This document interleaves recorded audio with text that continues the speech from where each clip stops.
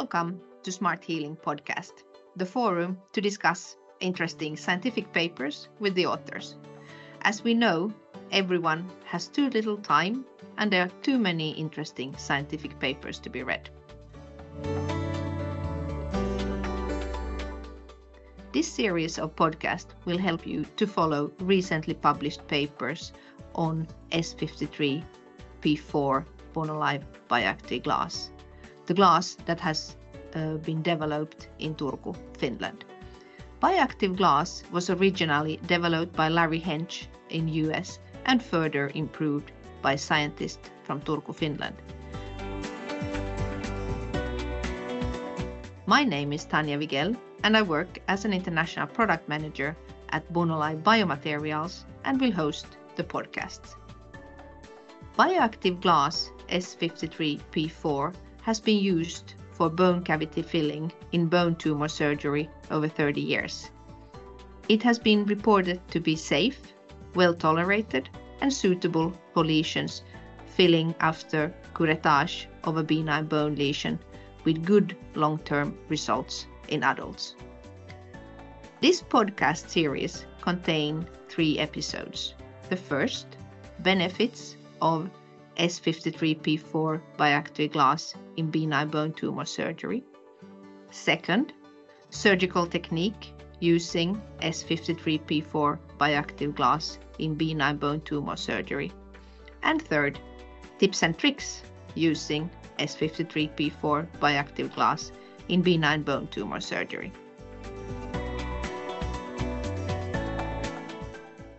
Our guest today is Head of Pediatric Orthopedic Department, Johanna Syvänen from Turku University Hospital. Johanna is a pediatric orthopedic surgeon with over 30 peer-reviewed scientific publications.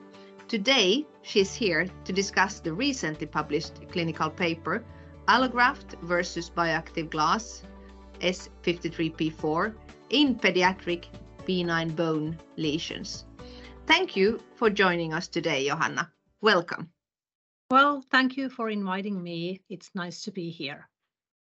In this first episode, we will talk about the experience you have at Turku University Hospital to use bioactive glass in benign bone tumor surgery. The aim of the study was to compare allograft and bioactive glass in the treatment of pediatric benign bone tumors with intralesional curettage. According to the article, bioactive glass has been reported to be safe, well tolerated, and suitable for lesions filling after curettage of a benign bone lesion with good long-term results. Can you, Johanna, reveal some of these benefits of S53P4 bioactive glass in benign bone tumor surgery? Well, of course. In clinical studies, it is found to be osteoconductive bone substitute, which has also osteostimulative, antimicrobial, and angiogenic properties. It is found to be safe for the patients. In studies with adults, it is well tolerated, and in 3 studies in pediatric patients, including this newest clinical randomized trial, there has not been any adverse effects to the patients. I find it easy to use, and with bioactive glass, it is possible to fill very large cavities. Of course, we all know that allograft is usually preferred material for benign bone lesions needing intralesional curettage and filling, but large cysts require a lot of bone graft, which can be hard to get from small children. That was a good point. There's always this discussion about the ethics of clinical studies that contain children.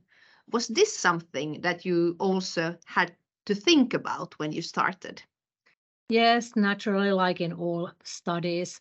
But before we started this randomized trial comparing allograft and S53P4 bioactive glass, there has been a lot of clinical data using the product in adult patients in benign bone tumor surgery and in infections.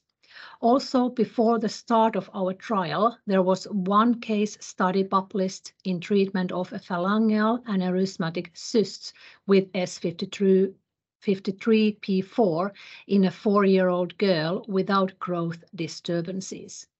In year 2017, we also published our retrospective series of patients from years 2008 to 2013, which included 18 pediatric patients with aneurysmatic cysts filled with bioactive glass. We did not find any adverse effects like growth disturbances or infections in our series. In the same retrospective study, the recurrence rate after surgical treatment was 11%, and in my opinion, when comparing this to other treatments, it is acceptable. So we had a lot of information regarding to the safety and efficiency before starting the randomized trial in children. The study protocol was, of course, also approved by the hospital's ethics committee.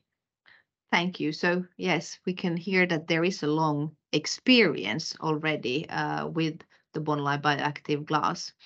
In the article is written that bioactive glass slowly dissolves and the graft area remodels to bone over time. What is your experience with the slow remodeling rate of Bonli bioactive glass? Well, in my opinion, it works well. The granules maintain their volume. We think that this characteristic might be useful when treating benign bone cysts because in pediatric population, the recurrence rate is high in these lesions. So actually you say it's a good thing with the slow remodeling I think rate. so. Yeah. So, Johanna, thank you for this. Do you have something additional that you would like to say about the safety and efficacy of Bonli bioactive glass in pediatric surgery? Well, I think to sum up all that we have talked today, bioactive glass S53P4 represents an alternative filling material for pediatric bone lesions. I think we have proved that it's safe and it's efficient to the pediatric patients. Thank you, Johanna, for this first episode.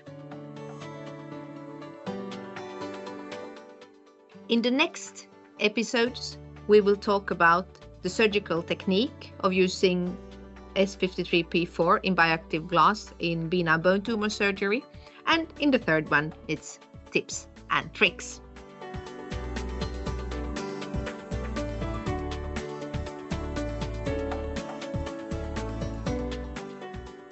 If you are interested in more information, visit smarthealing.center.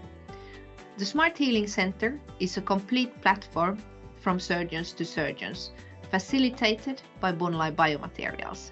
The platform provides you with patient cases, publications, and peer support in the use of Bonli products, on-site and online.